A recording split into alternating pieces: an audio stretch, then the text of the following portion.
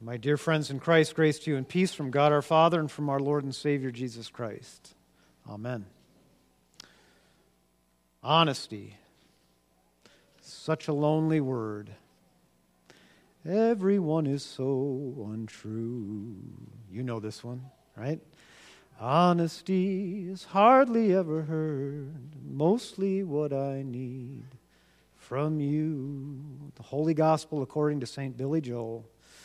1979? I don't know, sometime around there. But he's right. Honesty.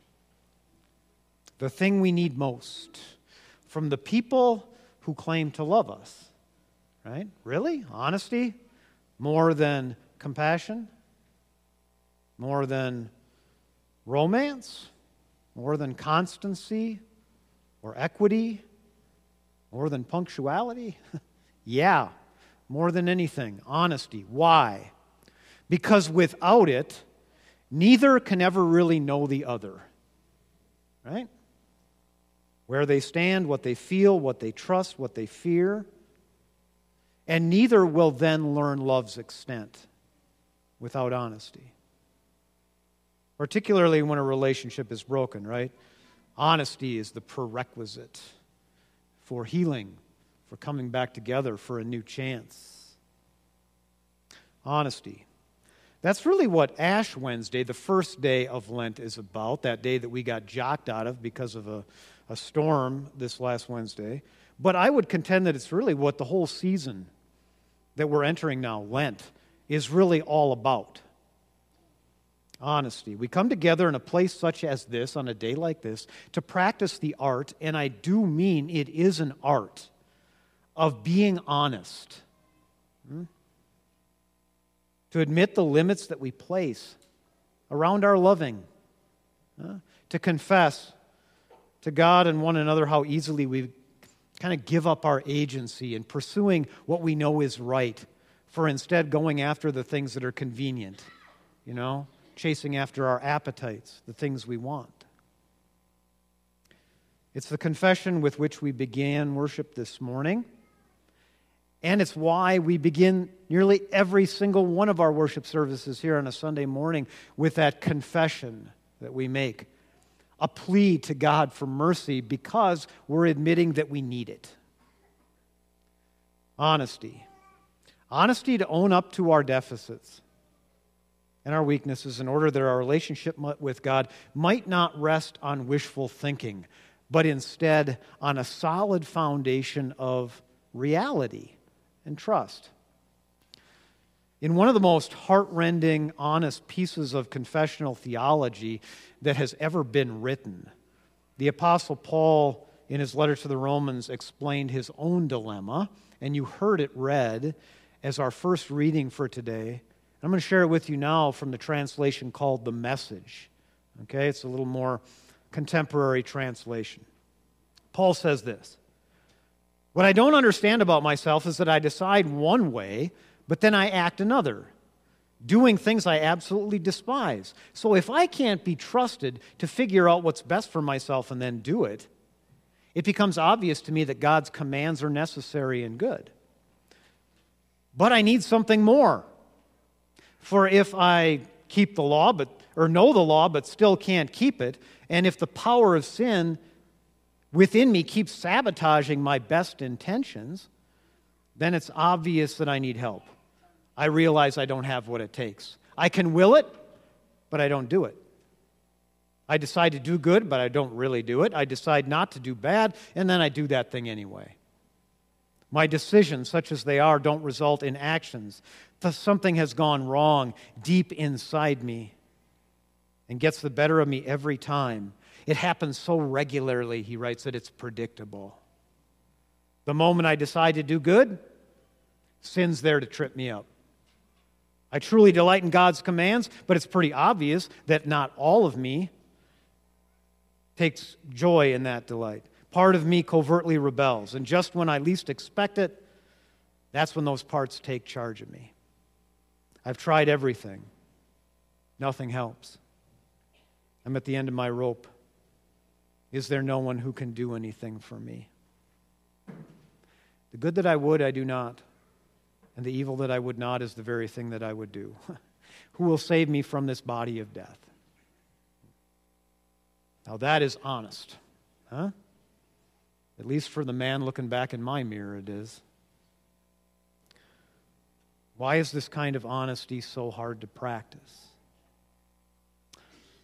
I think it has something to do with the fact that we think in our heart of hearts that maybe by admitting our shortcomings, our deficits, that somehow in that we are projecting weakness, right? That might be it. But I think, more to the point, I'm increasingly convinced that honesty is so stinking hard because I'm afraid. I'm afraid that I'm going to be met by God and other people with condemnation rather than with mercy.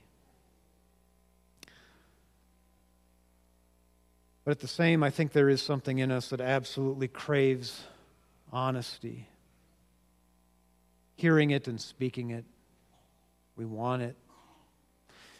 You know, our largest attended worship service of the year here at Our Savior's Lutheran Church, you can probably guess what it is. It's Christmas Eve, right? It's that celebration we gather together to celebrate God's love made manifest in the person of Jesus, born in Bethlehem. The second largest day is right on its heels in terms of numbers, and that, of course, is Easter Sunday, right? We celebrate death's defeat, what that kind of love does to death. Eliminates it, takes it away. But you know what our third largest attended day is for worship here? It's Ash Wednesday. It's that day that we got jocked out of because of the storm this last week, which, by the way, is why those of us in charge of making such decisions as assessing weather and safety and all that stuff suffer so much when it comes to deciding whether or not we should cancel or not on a day like that. But isn't that amazing that Ash Wednesday is our third largest attended worship service of the year? That so many would be desirous in coming together in a place like this in the middle of the week in February to have someone smudge ashes on your forehead and remind you that you're not invincible. Remember that you're dust, and to dust you will return. Who wants to hear that? Well, apparently a whole bunch of folks that are tired of being lied to. You know? Tired of being told that if you just did this thing a little more, or did that thing a little better, or stopped doing this other stuff so much, that maybe finally you could master life itself and your mortality, or at least your spirituality. It's a lie. It doesn't work that way.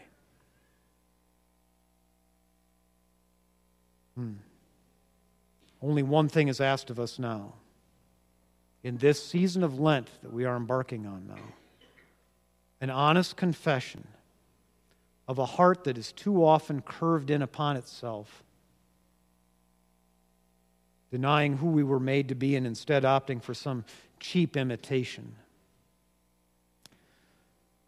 On this first Sunday of Lent, we always, every year, read a version of the same story from the Gospels. Either Matthew, Mark, or Luke. We read the story of Jesus' temptation in the wilderness, right after his baptism and right before he begins his ministry, his redemptive work. And I think there's a reason for this, that we read that story as we begin this journey together. The temptations that were presented to Jesus by the deceiver are the exact same temptations every single one of us faces every single day. Namely, to forget who we are as God's beloved and to abandon trust in the one who actually gives and keeps our life. And these temptations away from faith, I think, always seem to come in what we could call the liminal moments of our living. That time between knowing, hearing the promises made, and then fully living into them, fully receiving them in their fullness. Jesus had heard at his baptism that he is indeed God's beloved. Remember that? The cloud coming over, the dove, the voice, "You are my son, the beloved, with whom I am well pleased." We hear the same thing at our baptism, right? That we are God's beloved.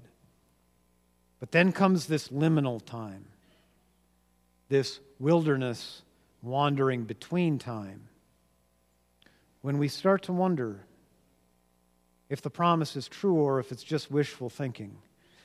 And we start to wonder if maybe trust and faith is just a fool's game after all. We've seen this play out in Scripture before, right? As you look back at the story of the history of God's people. Freshly released from lives of bondage in a foreign place, wandering the desert, wondering if God's promise of freedom and a home is real or not. I find it interesting that every single one of Jesus' responses to the tempter in Matthew's gospel, trying to get Jesus to forget his identity as God's beloved, every one of Jesus' responses are biblical quotations, right? But they're not just from anywhere in the Bible. They're not from the Psalms, they're not from the prophets. You know where they're from? They're from the early chapters of the book of Deuteronomy. And if you know your Bible, you'll know that the book of Deuteronomy is that period of time where Moses is leading his people through that wilderness time. And he's trying to give them some words of solidity, some words of faith. They were originally spoken through Moses as he struggles to lead those people through this liminal time of testing in which they were being tempted constantly to abandon their trust and their faith in God. Faith that they weren't abandoned out there in the wilderness, but were being led and cared for, even when they couldn't see it. Well, if you know that story of Israel's wandering around the desert, you know that it didn't always work out so great for those people, right? In terms of their being faithful and listening to what Moses was directing them to do. There was a lot of complaining. There was a lot of bitterness. There was a lot of hunger. They were busy building golden calf idols when they weren't, complaining and getting bitten by snakes for their faithlessness. Remember all those stories? Lots of mistrust, but also lots of steadfast love on God's part, because God continues to love them anyway in the midst of their doubting and continues to lead them to a new home. And that, I think, is why we can have hope in being honest about ourselves and our own lack of trust. God's grace never left those people in the wilderness. Why would it leave us? There are two things I would have you receive here today. An honest assessment of your own very real perishability, and then a promise through the sacrament of bread and wine that the one who made you is very well aware of your circumstances and has already done something about it. You see, on a day like this, like every other time we come here, we can come here in honesty, trusting in mercy. The strongest people that I've ever known in my life have, to a person, been the most honest. Admitting their deficits and being open to the grace of God and other people. And they never stop looking for that which they know they can't find in themselves. They're honest. And that is what makes them lovely. May we approach the throne of grace with such confidence, risking honesty for the sake of a new life, another chance. Thanks be to God. Amen.